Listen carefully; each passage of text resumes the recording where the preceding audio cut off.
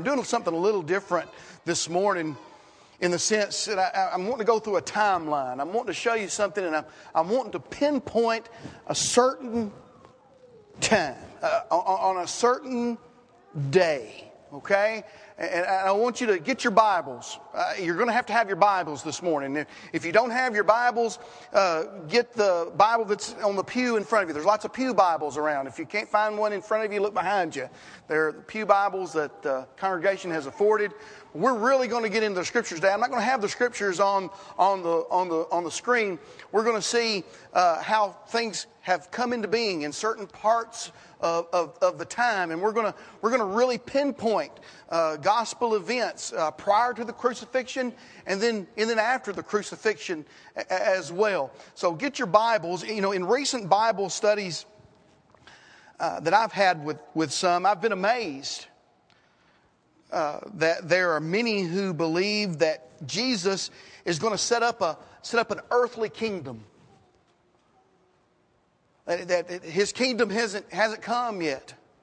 It's been amazing to me that people don't believe that the church is the kingdom and that the kingdom is the church. Misapplied Old Testament prophecy and recent unrest in the Middle East, to many, prove that Jesus will establish a kingdom on earth, a kingdom that he has yet to establish. But I want to show you today, that Jesus indeed fulfilled prophecy. If you will, please turn to Genesis chapter 3. We'll start there.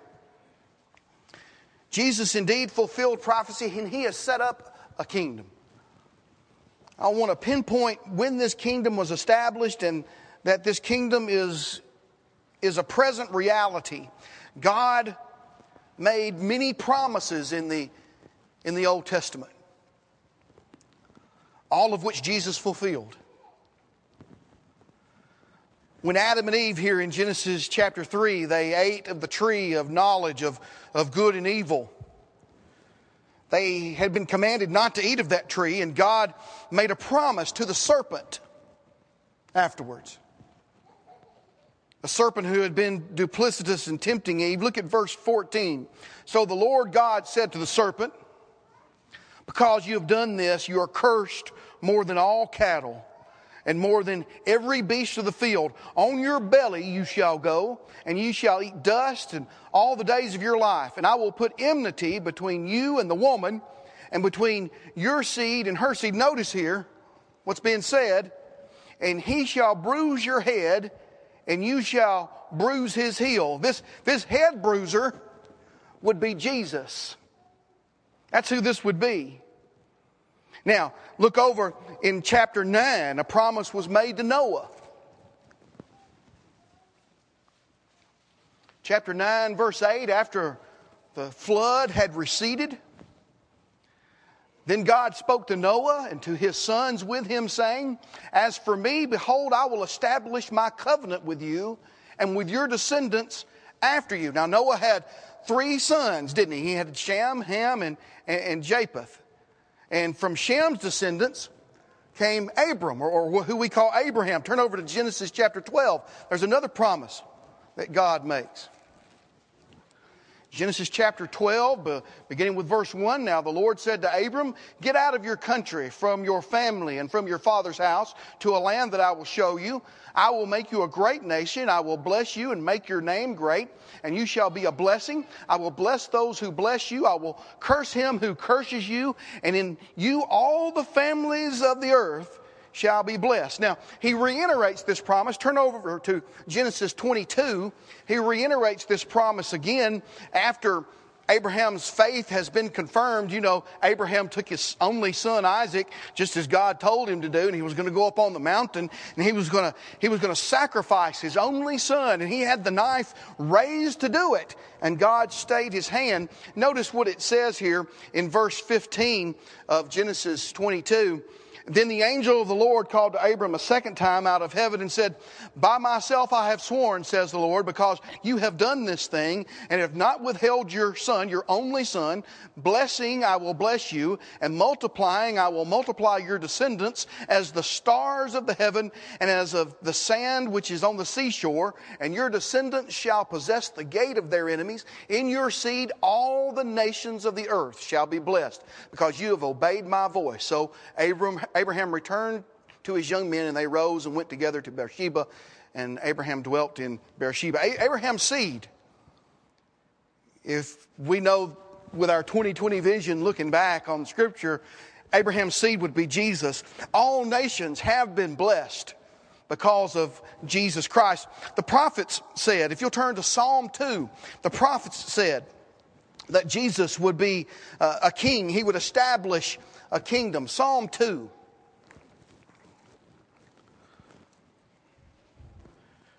Psalm 2. It says here in Psalm 2, beginning in verse 1, why do the nations rage and the people plot a vain thing? The kings of the earth set themselves, and the rulers take counsel together against the Lord and against his anointed. This is Jesus. The anointed that he's talking about there is Jesus. In my Bible, the anointed is capitalized. Is it in yours? The anointed saying, let us break the bonds in pieces and cast away their cords from us. All would try to destroy Jesus. But look at verse 6. Yet I have set my king on my holy hill of Zion. I will declare the decree. The Lord has said to me, you are my son. Today I have begotten you. Ask of me, and I will give you the nations for your inheritance and the ends of the earth for your possessions. Jesus would reign forever. It was prophesied that he would die, but that he would rise again from the dead. Look over at Psalm 16. Psalm 16, beginning with verse 8.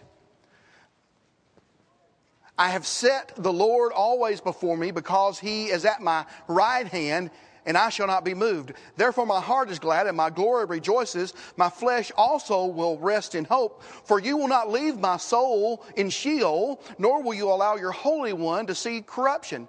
You will show me the path of life. In your presence is fullness of joy. At your right hand are pleasures forevermore. This seed covenant that the psalmist is talking about here, that David is writing about here, this seed covenant would endure forever. Now look over at Psalm 89. Psalm 89.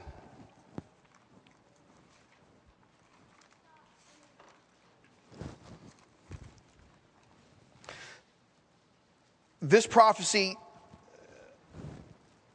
the Jews during the time of Christ, they would know, and they would be looking for the Messiah. They would be looking for what was been promised. They knew the Scriptures. They'd been told the Scriptures. Look at chapter 89, Psalm 89, verse 34. My covenant I will not break, nor will I alter the word that has gone out of my lips. Once I have sworn by my holiness, I will not lie to David. His seed shall endure forever, and his throne as the sun before me. It shall be established forever like the moon, even like the faithful witness in the sky. These people, they would have been looking for this. They would have been looking for prophecies that they knew about. Look over at Isaiah chapter 2. They would have been looking for this. The prophet Isaiah.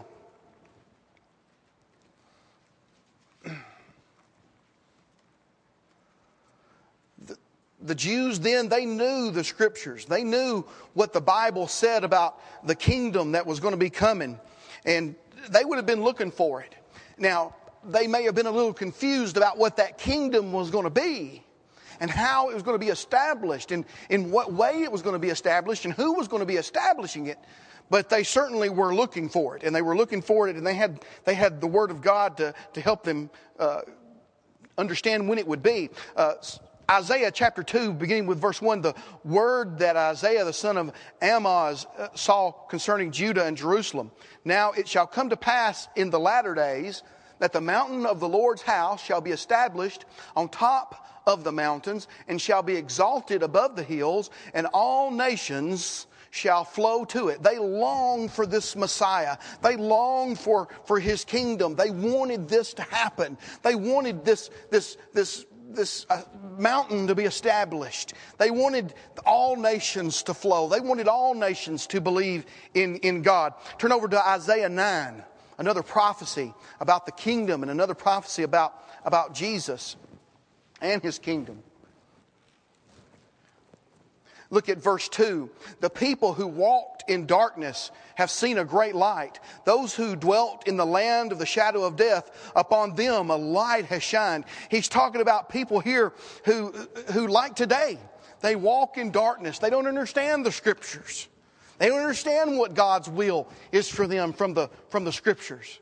They walk in darkness. They have seen a great light. Those who dwell in the land of the shadow of the death. Where do we heard that from before? From Psalm 23, haven't we? Psalm 23, the land of the shadow of the death. I won't fear it. Why? Because God is with me.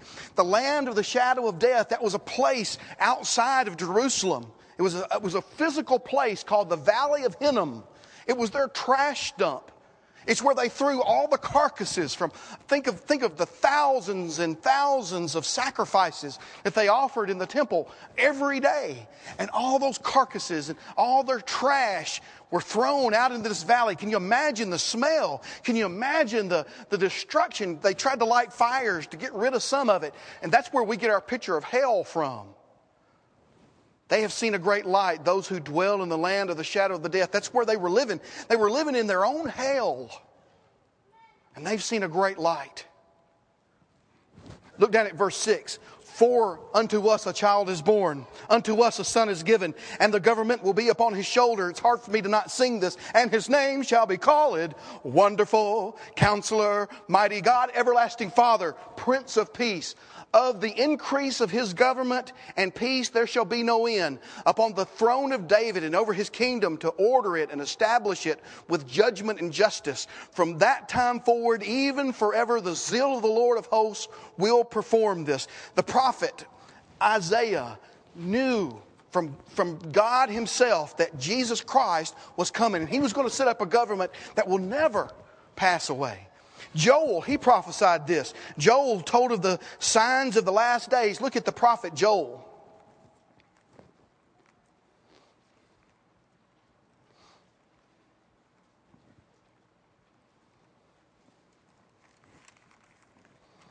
Joel chapter 2.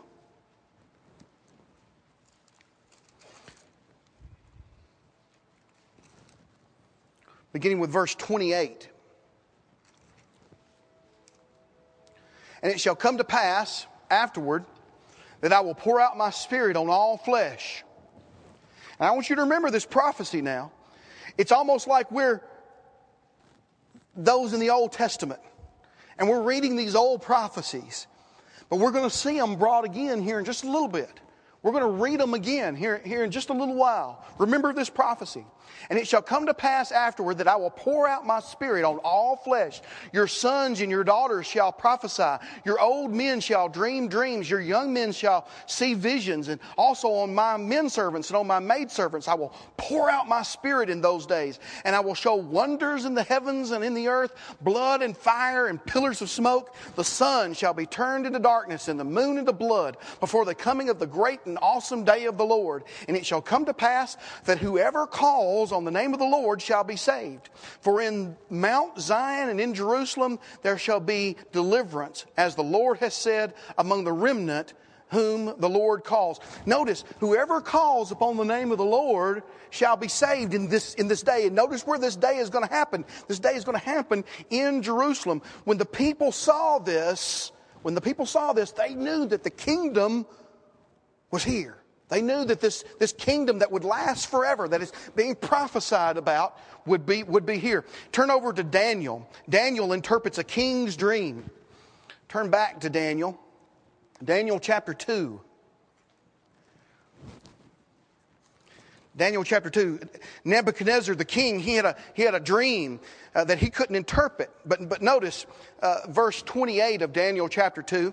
But there is a God in heaven, Daniel's speaking here, but there is a God in heaven who reveals secrets, and he has made known to King Nebuchadnezzar what will be in the latter days. Your dream and the visions of your head upon your bed were these. As for you, O king, thoughts came to your mind while you were on your bed about what would come to pass after this, and he who reveals secrets had made known to you what it will be. And Daniel, then he goes on to interpret the dream. Look at verse 31. You, O king, were watching, and behold, a great image. This great image, whose splendor was excellent, stood before you, and its form was awesome. This image's head was of fine gold, its chest and arms of silver, its belly and thighs of bronze, its legs of iron, its feet partly of iron and partly of clay. You watched while a stone was cut out without hands, which struck the image on the feet of iron and clay and broke them into pieces. Then the iron, the clay, the bronze, the silver, and the gold were crushed together and became like chaff from the summer threshing floors.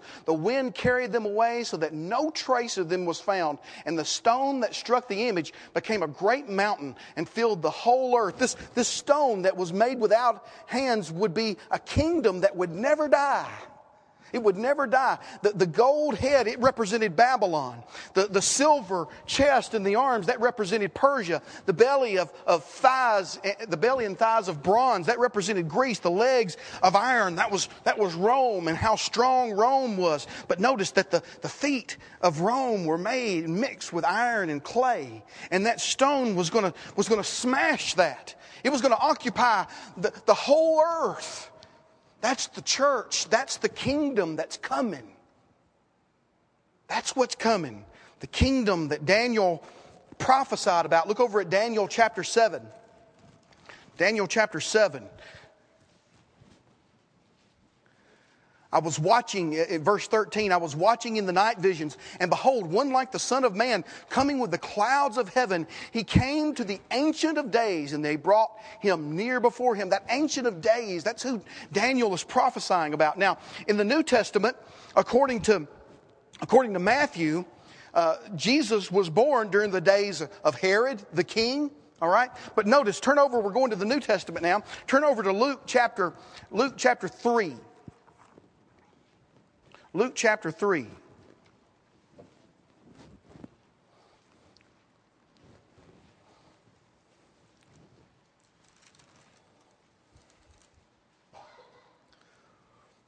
Notice who's in power when Jesus is born.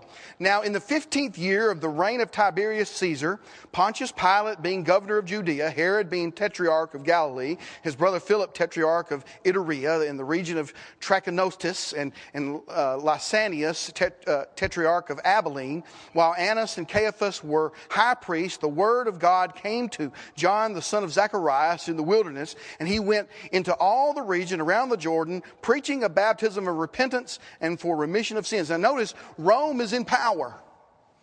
Remember, we had the statue, and Daniel had just prophesied about this.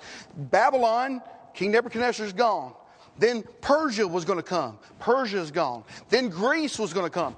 Greece is gone. Now it's Rome. The iron legs of Rome are in control. The kingdom that's promised, that's when it's going to come. Remember, when the feet were mixed with iron and clay. That's when the kingdom was going to come, and that stone that was made, cut out without hands, it was going to smash all of that and be all over the world. The people know this. The people at this time, they're expecting this. They know that this is going to happen. Look over at verse 15 of Luke chapter 3. Now, as the people were in expectation and all reasoned in their hearts about John, whether he was the Christ or not, they're expecting it. They're asking themselves, is it John? Is it John? It's the time. It's when the time's going to happen. Is it John? They wanted the Christ badly. They were hoping that John was him. They were hoping that he was going to set up this earthly kingdom and he was going to drive out the Romans, and that the splendor of David's throne was going to be back again. That's what they hoped for. What was John saying? I want you to notice what John was saying. Look over at Matthew chapter 3. Matthew chapter 3. I want you to notice what John was saying. He wasn't the Christ. Matthew chapter 3, beginning with verse 1. In those days, John the Baptist came preaching in the wilderness of Judea and saying, what? Repent, for the kingdom of heaven is already here. No, repent, for the kingdom of heaven is going to be in 2,000 years from now.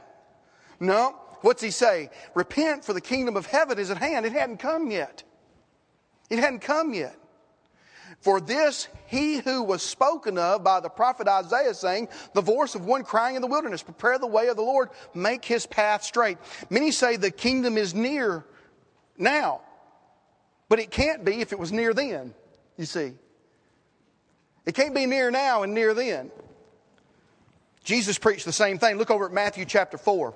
Matthew chapter 4 and verse 17, I believe. Yes. From that time, Jesus began to preach and to say, repent, for the kingdom of heaven is at hand. This is Jesus saying that the kingdom of heaven is at hand. It hasn't come yet. Notice when Jesus taught the disciples to pray over in Matthew chapter 6. Matthew chapter 6 verse 10. Our Father who art in heaven, hallowed be your name. Your kingdom come. Your will be still future. Still future, but near. John the Baptist didn't establish the kingdom. And the kingdom didn't come while Jesus was on earth. Notice something else interesting. Turn over to Matthew chapter 16. Matthew chapter 16. This is very interesting. Here we have Jesus asking in the region of Caesarea Philippi, who do men say that I, the Son of Man, am? He's asked this of his disciples. Some say John the Baptist, some say Elijah, some say Jeremiah or one of the prophets. But who do you say that I am? And Peter gave the great confession, you are the Christ, the Son of the living God. Now notice, verse 17, Jesus answered and said to him, blessed are you, Simon Bar-Jonah, for flesh and blood has not revealed this to you, but my Father who is in heaven. And notice, I also say to you that you are Peter, and on this rock I will build my church, and the gates of Hades shall not prevail against it. And I will give you the keys of the kingdom of heaven. Now notice, did you notice that? I will build my church. That's in one breath. And I will give you, Peter, the keys of the kingdom of heaven. The church, we find out, and the kingdom of heaven are still in the future tense. But we find out that the church is the kingdom of heaven here. They're the same thing in this passage. Notice, turn over to Mark chapter 9. Mark chapter 9.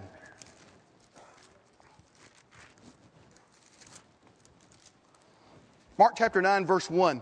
He said to them, assuredly I say to you that there are some standing here, talking to his apostles, his disciples, who will not taste death till they see the kingdom of God present with power. Jesus told some of them that they would be alive when the kingdom was established. Now, Peter, James, and John, they're not alive today. So Jesus couldn't be speaking about right now. Jesus died on the cross. I want you to notice what happened to his body after he died on the cross. Notice Luke 23. When Jesus died on the cross, what did they do with his body?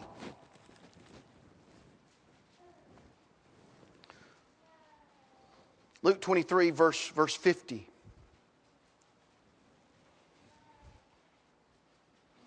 Now behold, here after Jesus' death, notice what Joseph was thinking. Joseph of Arimathea, he's a rich man. He has a tomb that he owns. He's going to put Jesus in that tomb. But I want you to notice what he was thinking right here, all right? Now behold, there is a man named Joseph, a council member, a good and just man. He had not consented to their decision and deed. He was from Arimathea, a city of the Jews, who himself was also waiting for the kingdom of God. He was still waiting for the kingdom. Joseph of Arimathea was. He went to Pilate and asked for the body of Jesus, and Pilate gave it to him. He was waiting for the kingdom. So we know that the kingdom, the church, it hadn't been established when Jesus died on the cross. It hadn't been established when he's being put into the tomb of Joseph of Arimathea. When was it established? If it wasn't when John the Baptist was alive, if it wasn't when the apostles were alive, if it wasn't when Jesus died on the cross and he was buried in a tomb, Well, when was it? When was it? Look over at Luke 24, verse 44. Luke 24, verse 44. Jesus, he's risen from the dead. And during the 40 days that he's on the earth, then he said to them, "These are the words which I spoke to you while I was still with you, that all things must be fulfilled which were written in the law of Moses, the prophets, and the Psalms concerning me." That's the reason we've read all that today. Y'all might have wondered, why are we reading all this? Well, the reason is because Jesus said in the law of Moses, and that's what we read. We read in Genesis the promises, didn't we? We read in the Psalms and we read the prophets about Jesus. And Jesus is saying all those things that were written in the law of Moses, the prophets, and the Psalms concerning me, and he opened their understanding that they might comprehend the Scriptures. And that's what we're trying to do today. We're trying to open up our understanding and comprehend the Scriptures about this. And he said to them, "Thus it is written, and thus it was necessary for the Christ to suffer and rise from the dead the third day, and that repentance," and notice, I want you to notice this very closely, that repentance and remission of sins should be preached in his name to all nations, beginning in Jerusalem, and you are witnesses of these things. Behold, I send the promise of my Father upon you, but tarry in the city of Jerusalem until you are endued with power from on high. Notice what to look for here. Notice here, repentance and remission of sins would be preached. It was going to be in Jerusalem, and it was going to be to all nations. Notice. We read the law, we read the Psalms, we read the prophets. It's time. It's time now. This is the exciting part, guys. It's exciting part, most exciting part of the whole sermon. It's time now for the kingdom to be established. It hadn't been established yet. Jesus has died on the cross. He's been buried in a tomb. Kingdom wasn't established. He's risen from the dead. Kingdom still hadn't been established. There are still no Christians walking the earth. There's still no church. There's still no kingdom of heaven yet. Look over at Acts chapter 1. Acts chapter 1. We're trying to pinpoint the time here. Trying to pinpoint the time. After the crucifixion, as you see on the graph, we've got Jesus in Luke 23, verses 50 through 52. The kingdom still hasn't come yet. And then we're going to look here in Acts chapter 1, verses 4 through 8. And we're going to see what Jesus says. "And being assembled together with them, he commanded them not to depart from Jerusalem, but to wait for the promise of the Father, which he said, 'You have heard from me. For John truly baptized with water, but you shall be baptized with the Holy Spirit not many days from now.' Therefore, when they had come together, they asked him," notice what they're asking him, what they're saying, "Lord, will you at this time restore the kingdom of Israel?" Notice what they're still thinking about. They're still thinking that the kingdom was going to be restored and the Romans were going to be driven out. Notice what Jesus says. He said to them, "It is not for you to know the times or seasons which the Father has put in his own authority, but you shall receive power when the Holy Spirit has come on you, and you shall be witnesses to me in Jerusalem and in all Judea and Samaria to the end of the earth." So we read that the kingdom still wasn't established yet. Some say it still isn't. But all we have is God's word to go by. That's all we have. You can't take my word for it. I can't take your word for it. And I can't take the words of some of the people that I've been studying the Bible with about this. I've got to look at God's word and see what God's word has to say about it.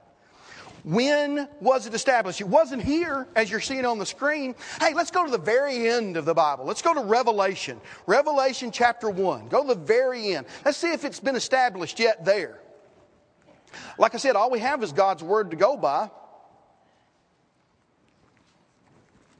Revelation chapter 1, notice in verse 9, "I, John, both your brother and companion in the tribulation and kingdom and patience of Christ, was on the island that is called Patmos for the word of God and for the testimony of Jesus Christ."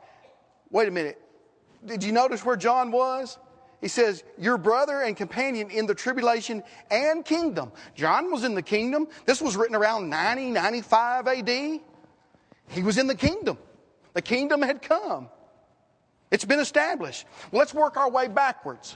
Let's work our way backwards. Turn to Colossians chapter 1.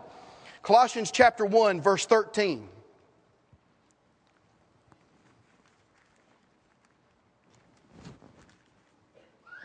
Work our way backwards and try to pinpoint when the kingdom came. Now look at Colossians chapter 1, verse 13. He has delivered us from the power of darkness and conveyed us, Paul is talking to the Colossians, into the kingdom of the Son of His love. So here it is, the Colossians, they were in the kingdom. It was about 62 AD, around there. They were in the kingdom in 62 AD. Well, so it's already been established. All right? So where do we go? The Colossians were in the kingdom in 62 AD. Turn to Acts chapter 28.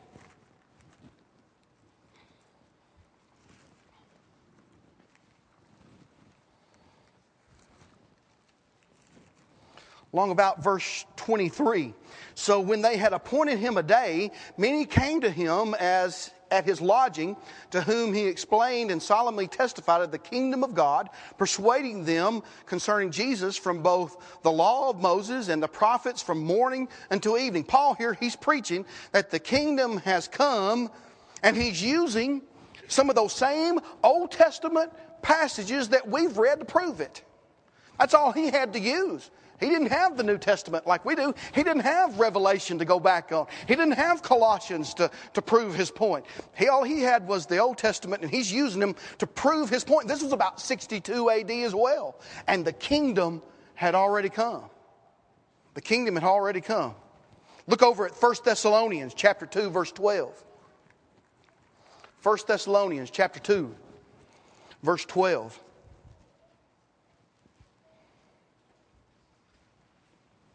Paul is admonishing, he's encouraging the Thessalonians here that you would walk worthy of God who calls you into His own kingdom and glory. Now these Thessalonians, this was written around 52 AD, around 10 years earlier than what we read in Acts chapter 28 and Colossians. Look over at Acts 14. We're going back even earlier. Acts 14, verse 22.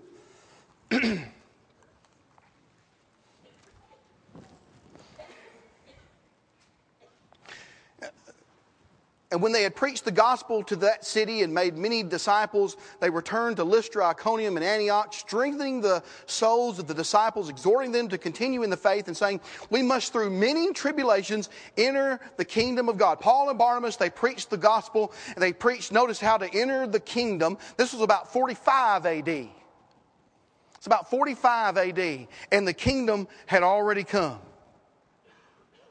When did the kingdom come?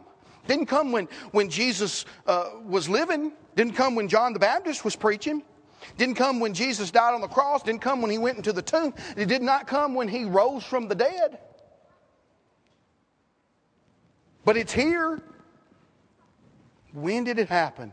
When did the kingdom come? Notice in Acts chapter 8. Notice in Acts chapter 8.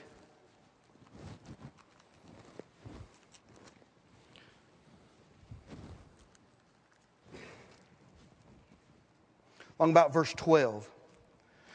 The disciples, they had gone out and they were preaching.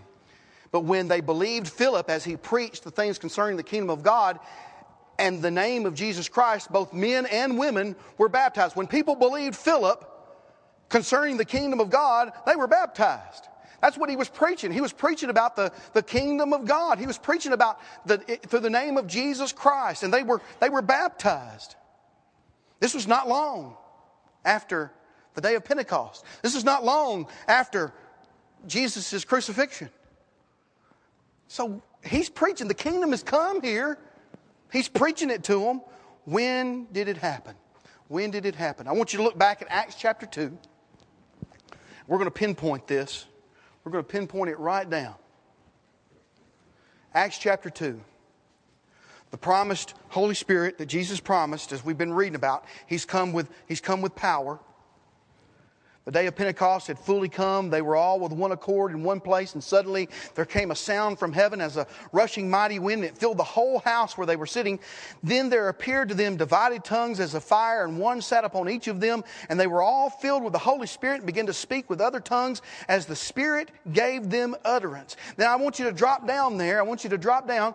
The Holy Spirit has come upon them with power, and they could hear them in their own language. Notice who was there. Parthians and Medes and Elamites and those from Mesopotamia and Judea and Cappadocia and Pontus and Asia, Phrygia and Pamphylia and Egypt and parts of Libya adjoining Cyrene, visitors from Rome, both Jews and proselytes, Cretans and Arabs. Nations were there.